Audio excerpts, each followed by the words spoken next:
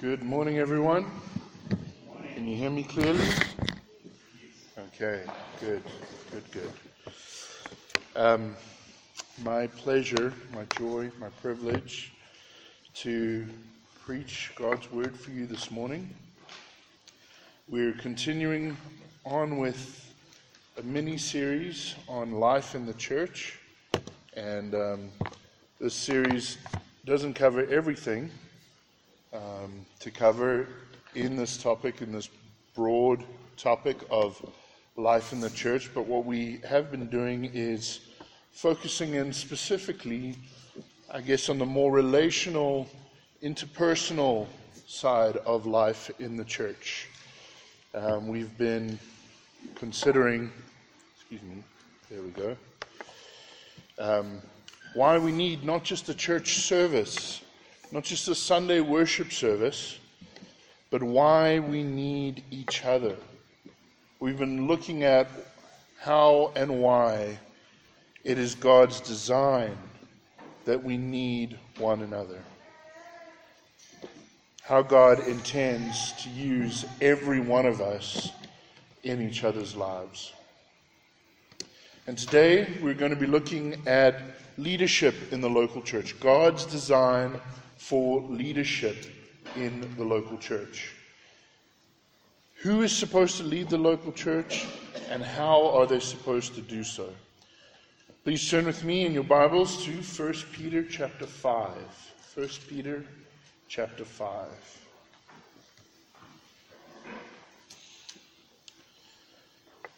Starting in verse 1 of 1 Peter chapter 5, Peter says, "So I exhort the elders among you, as a fellow elder and a witness of the sufferings of Christ, as well as a partaker in the glory that is going to be revealed.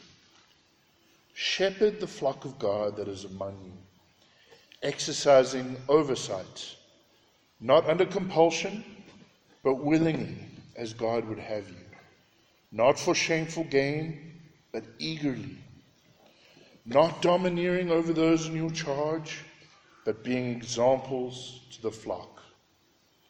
And when the chief shepherd appears, you will receive the unfading crown of glory." Our first question this morning: who leads the church? Well, Peter addresses this passage to the elders among the church. And this is not a term referring to age. Rather, it's a term that carries over from the Old Testament times, and it refers to leaders in a community.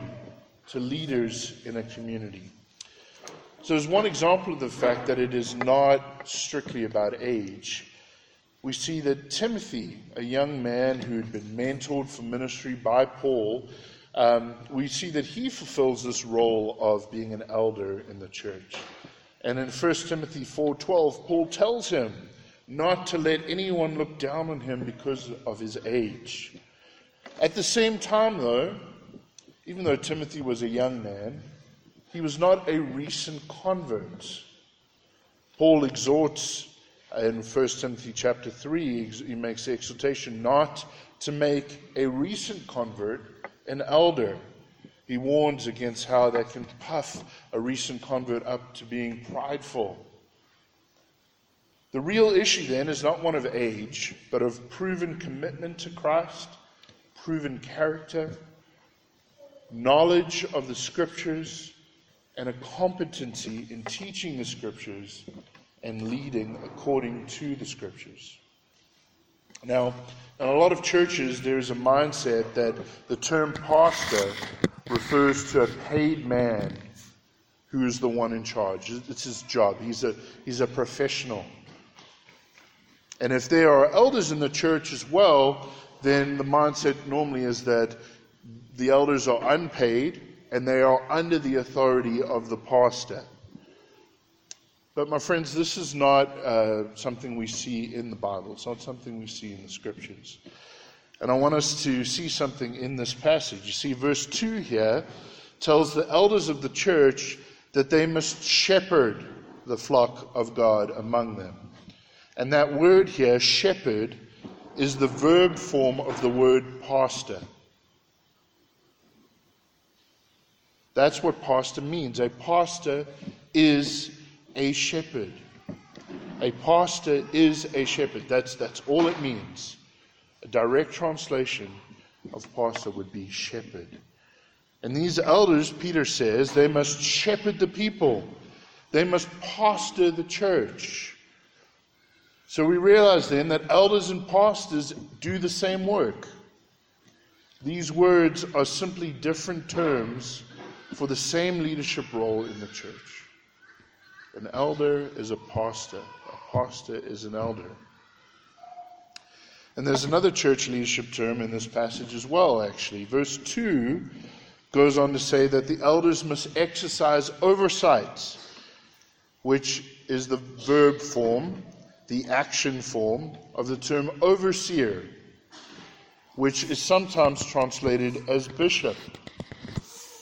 And again, a common mindset, there's a common misunderstanding with this term too, right? A common mindset, a common understanding of the term bishop is that this is the big boss, right? The big boss over all the pastors. But we don't see that in the scriptures either. That's not a biblical understanding of that term. These terms all refer to the same leadership role. An elder is a pastor, is a bishop, or an overseer. Okay? So according to verse 2, the local church is the flock of God. The flock of God. And in this metaphor, we are sheep, gathered together in a flock, and we all belong to God. And if we look down at verse 4, we see that Jesus himself is the chief shepherd. Elders or pastors then are like under shepherds, taking care of God's sheep for him under his authority. The flock of God has been entrusted to their care. And if they do this job well, if they do this job faithfully, verse 5 says that they are promised a reward by God, which is quite beautiful, really. We see, because this obviously shows us how important it is to God that these under-shepherds take good care of his sheep. He promises a reward if they do it faithfully. Our second question this morning, what is their job? What do these leaders do? Well, they shepherd. They shepherd. And what does shepherding entail? Well, shepherds need to make sure that their sheep eat. Shepherds feed their sheep. In the famous psalm depicting God as our shepherd, Psalm 23, he leads his sheep to green pastures and to still waters, to food and water that nourishes them. And as we see throughout the Bible, God's word is our spiritual food. God's word is our spiritual food. So it's not surprising then that we see exhortations like this in the letters Paul wrote to young pastors. So 2 Timothy 4:1. I charge you in the presence of God and of Christ Jesus, who is to judge the living and the dead, and by his appearing and his kingdom. Preach the word. Be ready in season and out of season. Reprove, rebuke, and exhort with complete patience and teaching. I heard one pastor put it this way: whatever is meant by in season and out of season, you can only be either in season or out of it. So in other words, this exhortation is to preach God's word all the time. All the time. Whether it seems to be the season for it or not, preach the word all the time. And why is this needed? Well, as the passage continues, verse 3, for the time is coming when people will not endure sound teaching. They won't put up with it. But having itching ears, they accumulate for themselves, they gather together for themselves teachers that suit their own passions. And they will turn away from listening to the truth, and they will wander off into myths. It's needed, my friends, because people want to hear what they want to hear. And people don't want to hear what they don't want to hear. And if they can, they will find teachers who will tell them everything they want to hear and who won't tell them what they don't want to hear. So a faithful pastor must preach the word. He must preach the word. He must teach what God's word says faithfully, whether the hearers like what it says or not. That's what's good for them. That's the food that they need. That's feeding the sheep. And of course, it's needed, right? Why else is preaching the word needed? It's needed for everything we've been talking about in this series, right? We looked at Ephesians 4 and we saw that God's design for the church is for pastor teachers to preach and teach God's word so that the members of the church are equipped to do the work of ministry, so that they can go and speak the truth in love into each other's lives as is most needed and helpful given the situations of somebody's life, given the things they need to learn, given what they're actually facing at the given time, to speak God's truth into their life, right? So that they can teach and train, so they can exhort and encourage, so they can admonish and correct. And as we were seeing even last week, so they can correct and restore. This is how the church grows. This is how the church perseveres.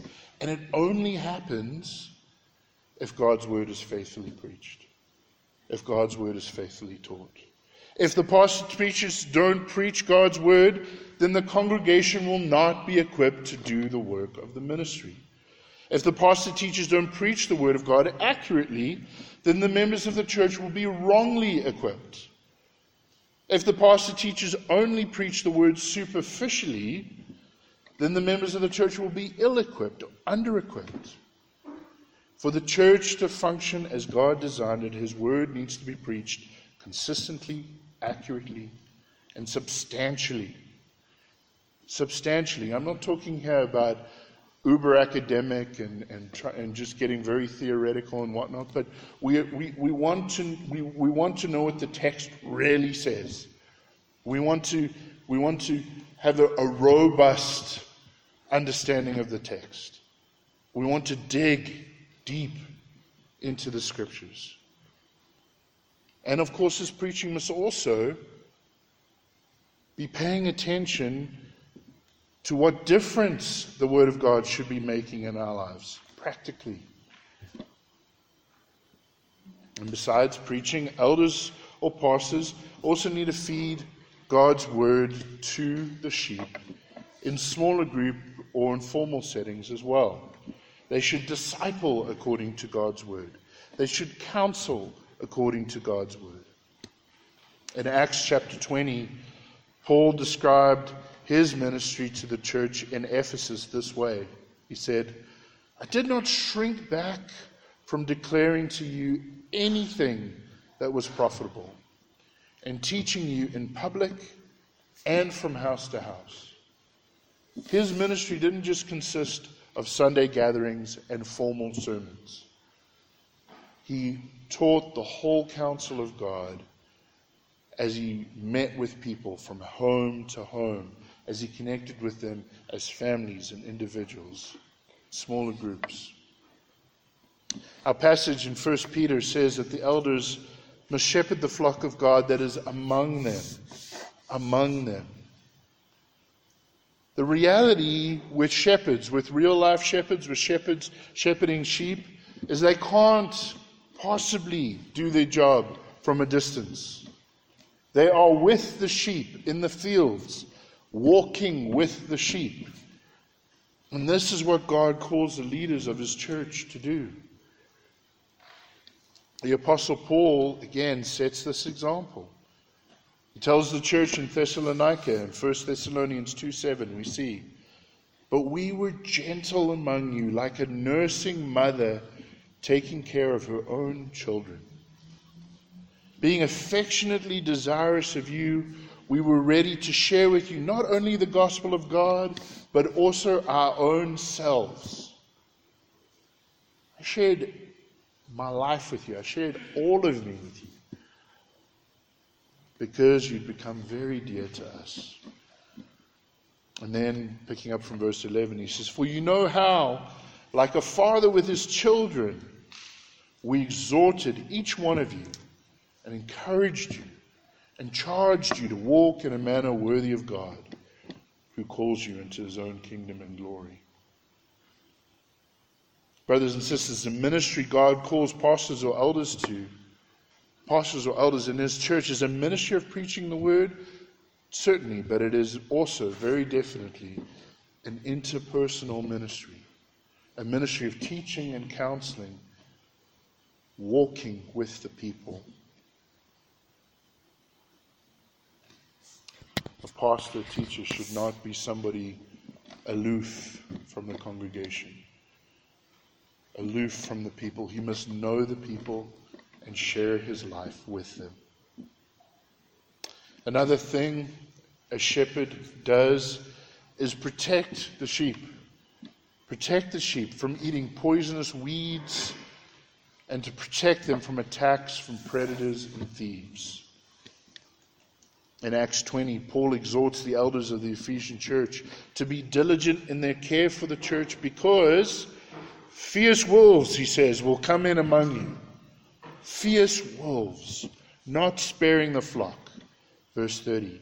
"And from among your own selves will arise men speaking twisted things to draw away the disciples after them." False teaching is a very real threat, a very real danger. Brothers and sisters, we have to remember false teaching is in a different category, right? There's lots of areas in life where I can have this preference and you can have that preference, right? You can be a Pirates fan and I can be a Chiefs fan. That's okay, right? Yeah. Ever hopeful, brother. Ever hopeful. Yeah. Okay. We can have different political understandings. There's a lot of places we can differ. But we cannot differ on who God is, and we cannot differ on the way of salvation. When those things start to creep into the church, the pastors, elders need to identify it and be able to clarify to the church, this is not the truth. This will not save you. This will take you to hell. And they need to chase away people who don't stop teaching falsehood. They need to protect the church from poison. And they need to protect the church from wolves and thieves. When he's giving the qualifications of an elder in the book of Titus, Paul says an elder or pastor must hold firm to the trustworthy word as taught, so that he may be able to give instruction, right? Give instruction in sound doctrine. There's the teaching side of it. But then, and also to rebuke those who contradict it. To be able to stand up to somebody teaching falsehood, teaching lies, and to say, that's not what God's word says. That is wrong. Here's what God's word actually says. Let me show you. Pastors or elders need to know the Word of God well so that they can recognize false teaching and protect the church from it. What else must they do? They must also lead or oversee. That's what we see here in our passage. Exercising oversight. Exercising oversight. They must lead. Set a direction for the church, navigating the various things that particular church may face, aiming for the church to function and function well according to God's design. And this can't be done according to whatever the pastors wish. They can't, for example, decide, oh, well, we're not going to have preaching anymore. Preaching's a little bit boring. Instead, we're going to just do dramas and plays. That's what we're going to do, right? And instead of having church every week, why don't we just go away for a weekend together and go camping once a month? That's what we're going to do. That's what this church is going to do. Okay? No, they don't get to do that. They must lead the church, direct the church according to what God's word says the church must do. And of course, the church must do everything it does for what it exists for. I don't have any authority to hijack this church for some political cause. I don't have any authority to hijack this church for any good cause. This church exists for the Great Commission. This church exists so that unbelievers can come to know about Jesus Christ and put their faith in Him. This church exists so that believers can grow in their walk with Jesus Christ and become mature disciples of Jesus Christ, Christ-like followers of Jesus. This church exists so that we can worship God. This church exists so that we, as a family in Christ, can care for one another and help each other run the race of the Christian life all the way to the end. This church exists so that God will receive the honor and glory for all that I just described. That's what the Bible says the church is for. That's what the church must be about. It's not a social club. It can't have any other agenda. And elders, pastors must lead the church according to what God's word says it exists for, says it must do, according to what God's word says it's all about. Paul tells Timothy in 1 Timothy 3, I hope to come to you soon, but I'm writing these things, I'm writing this book, I'm writing this letter to you, so that if I delay, you may know how one ought to behave in the household of God, which is the church of the living God, a pillar and buttress of the truth. In other words, Paul says to Timothy, a young pastor, he says to him, I've written this letter to you because you do not get to lead the church any way you choose. You must lead it like this. You must lead it according to God's word. Lastly, what else should a pastor or elder do? He must set an example. He must set an example. We see that in our text, right? Verse 3. Be an example to the flock. Be an example to the flock. They must set a godly example. We'll see in a little bit that the qualifications for eldership are essentially, most importantly, most of them are focused on godly character. On godly character. An elder needs to be able to live, a pastor needs to be able to live in such a way that he can say to his congregation, I'm still a sinner, I'm a sheep first and foremost, just like you.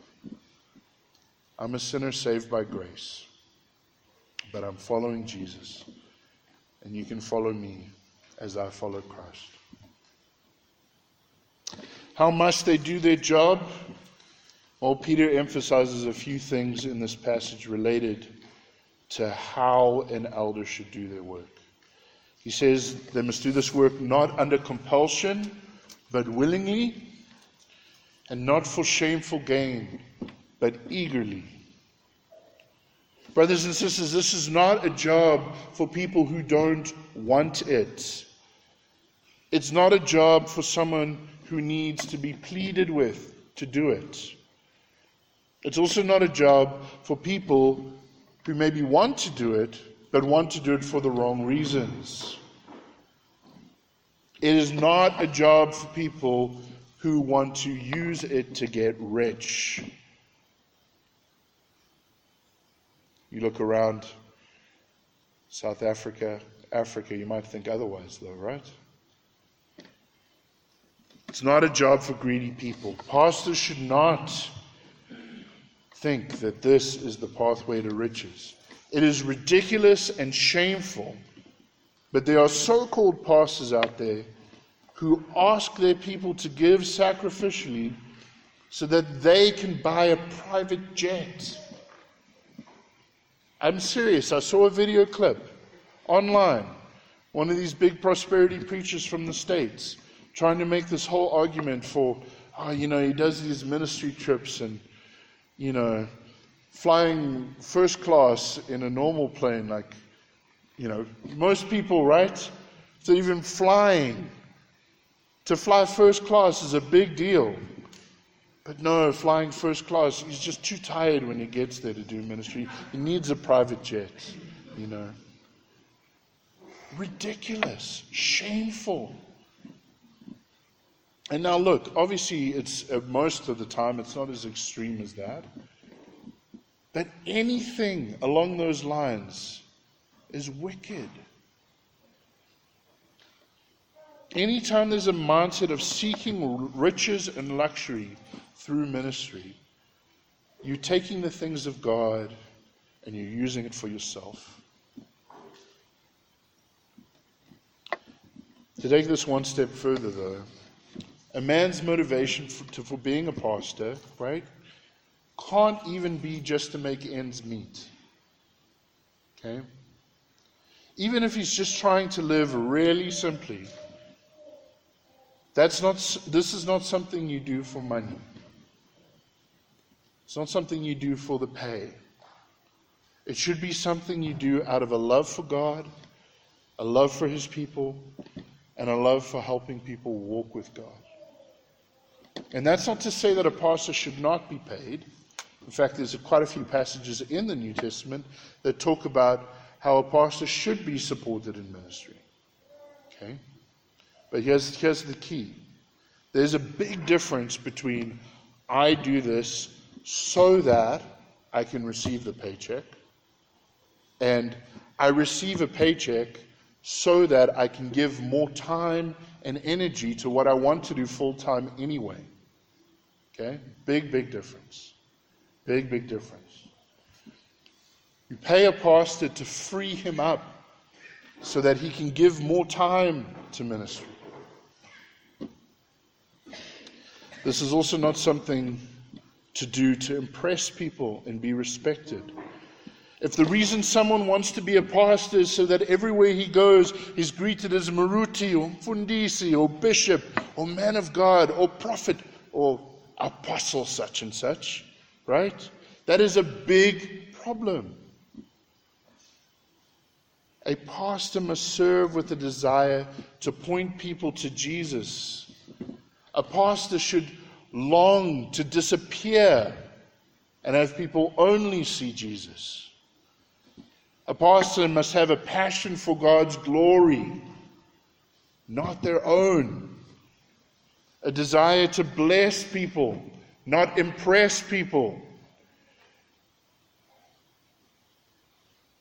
A pastor must have the mindset we see in John the Baptist, right? I must decrease, he must increase. Okay? And again, look around South Africa, look around Africa, and you'd think, no, that's not what I see, right? Too often, far too often, it's not what we see. The pastor comes in his fancy suit, in his fancy shoes, climbing out of his fancy car, and then the people are lying down on the ground so that he could walk on their backs.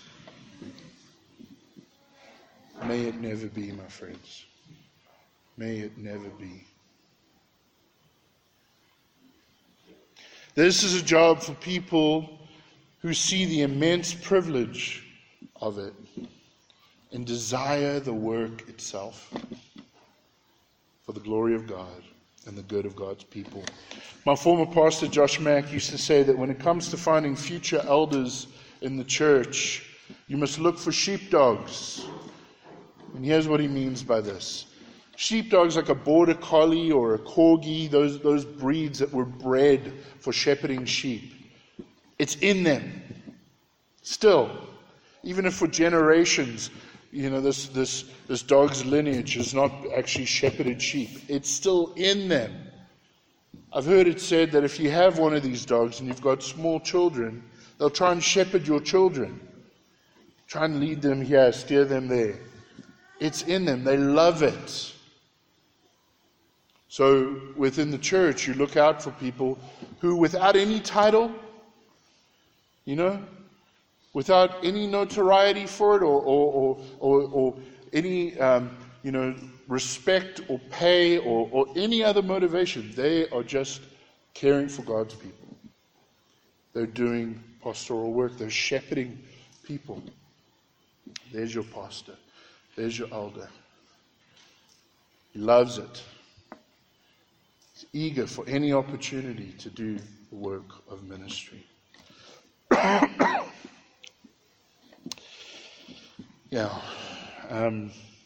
All right. Peter continues that this work should be done in a way where there is no domineering over those in your charge, but instead being an example to the flock. What do we mean by domineering? We mean heavy-handed leadership, right? Sometimes people want to be leaders because they love to tell people what to do. They love to tell people what to do. They love to be an authority. It should not be so with pastors or elders. There should also not be a cold, distant leadership. This is what I said. That ends it. No discussion. Not that type of leadership. Mark 10, verse 42. And Jesus called them to him and said to them, "You know that those who are considered rulers of the Gentiles lord it over them, and their great ones exercise authority over them. But it shall not be so among you. Whoever would be great among you must be your servant. And whoever would be first among you must be slave of all. For even the Son of Man, even Jesus himself, came not to be served, but to serve, and to give his life as a ransom for many." That's our model. That's the leadership God calls for in the church. Pastors must be willing to stack chairs, mop floors, dish up food, clean dishes, give transport, pick up rubbish, come early, stay late, visit people, host people in their homes, etc., etc. The church is described as a body, and every member is a part of that body.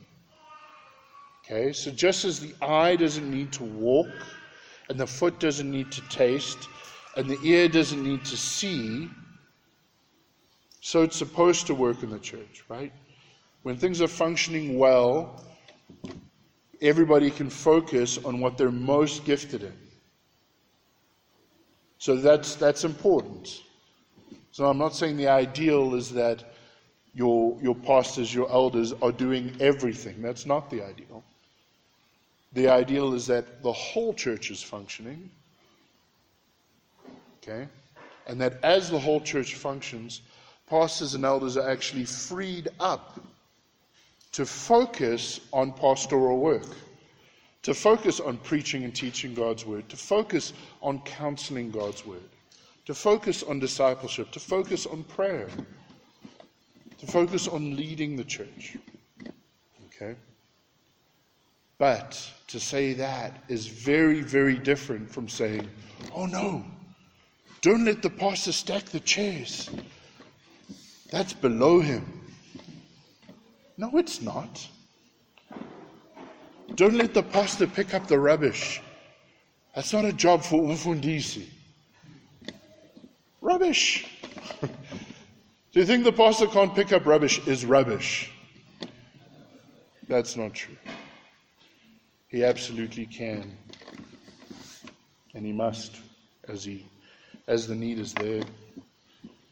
must be a servant. Jesus came to serve, not to be served, and pastors better be servants too. What are the qualifications for an elder or pastor?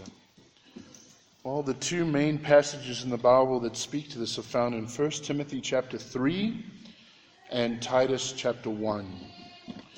Now, I'll send some more information out to you about these passages in the church WhatsApp groups in the week ahead, because there's just too much to cover from these passages now. But let me say at least this much for now. Let me highlight a few points for now. The main emphasis, as we mentioned a little bit earlier in the sermon, is the godly character of these men. That's the main thing the scriptures are concerned about with their qualifications. There is nothing here about good looks. That's surprising, I know. No, I'm kidding. There's nothing here about stylishness. There's nothing about cleverness. There's nothing about academic achievements. Nothing about popularity. Nothing about dynamic personalities or hilarious senses of humor. Nothing about their success in business. Nothing about their well-known and highly respected family. There is nothing about any of this.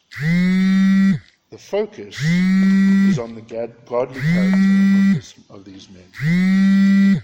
It's also important because a pastor or elder, right, needs to set an example.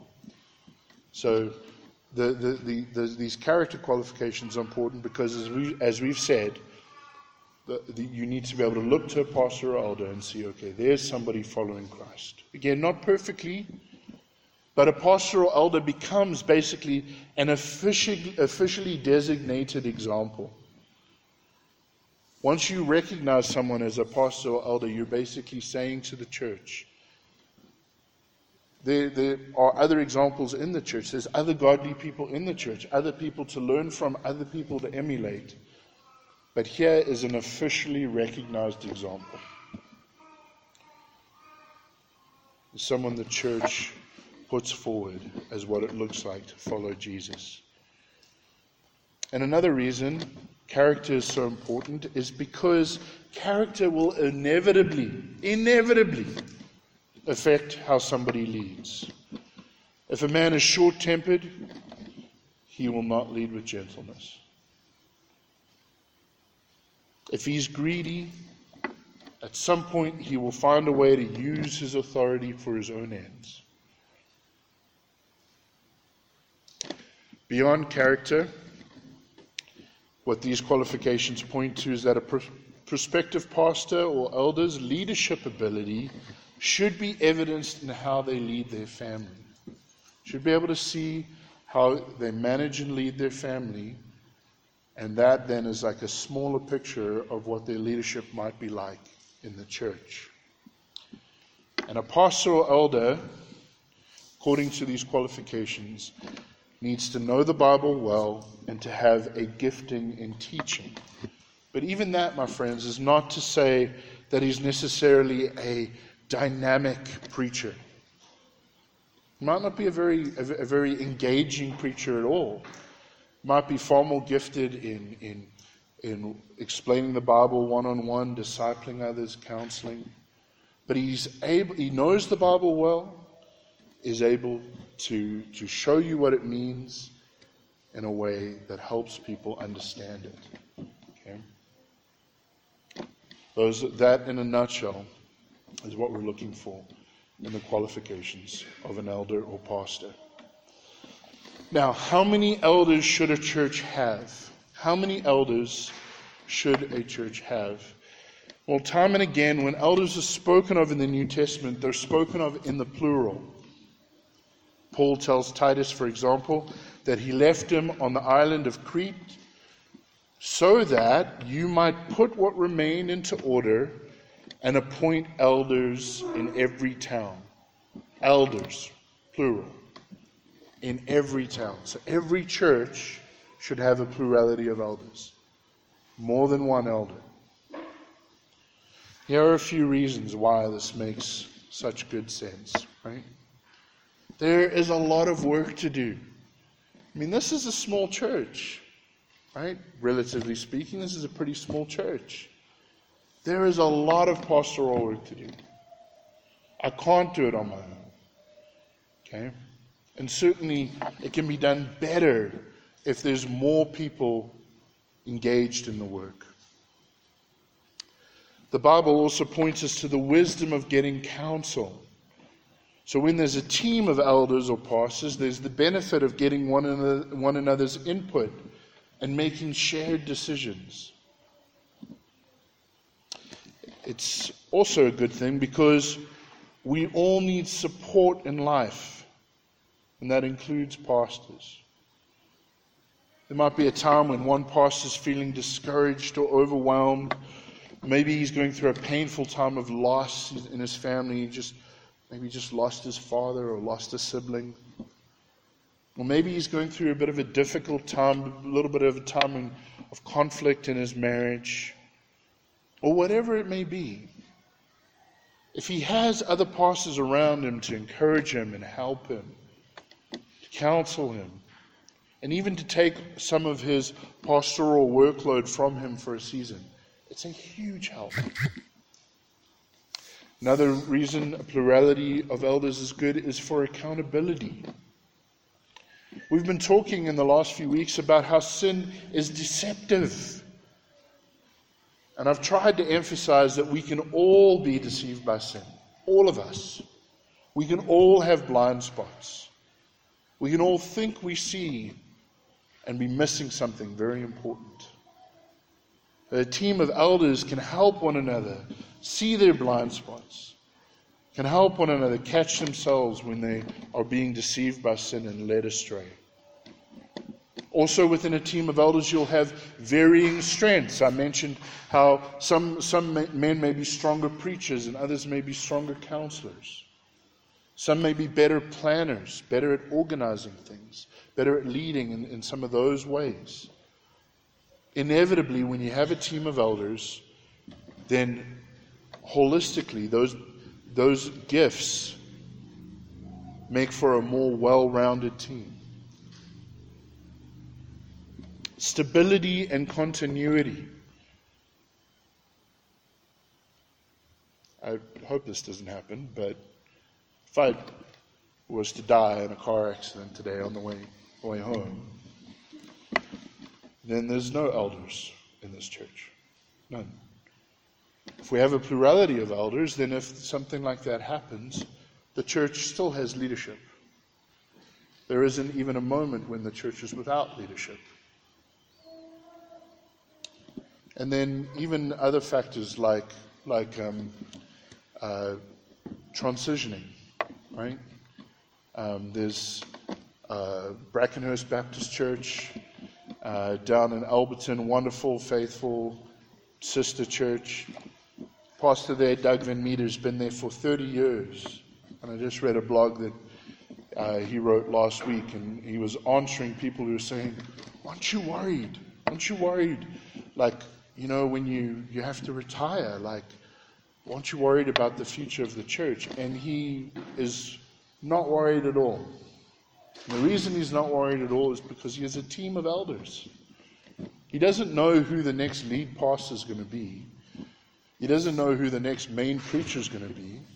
But he knows there's a team of elders there who know the church, love the church, who are godly men, who are leading the church according to God's word. And he knows that in their hands, everything will be fine. That's the way it's supposed to be. Now here at Pretoria West, as I've said, I'm currently the only pastor or elder in the church, but I still haven't been acting as a solo authority. The Living Hope elders, the Living Hope is our sending church. So the Living Hope elders have been helping me in making decisions for the church, and I have not had the authority to act independently of them. And we've done this way, again, obviously because the Bible points us to the God's design being a plurality of elders. And then in addition to that, I've also had a steering committee here in the church Dumi and Schlanschla, Jimmy.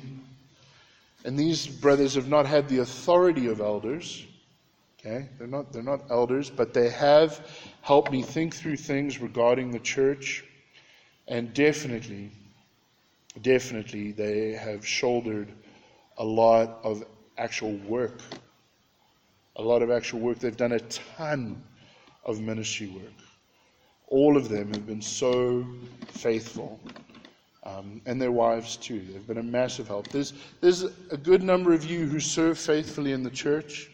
There's a good number of you who are really quite exemplary in how you serve. But none to the degree of these brothers and their wives. They have done so much work. And actually, let's just take a moment to, seriously, even clap for them right now. Because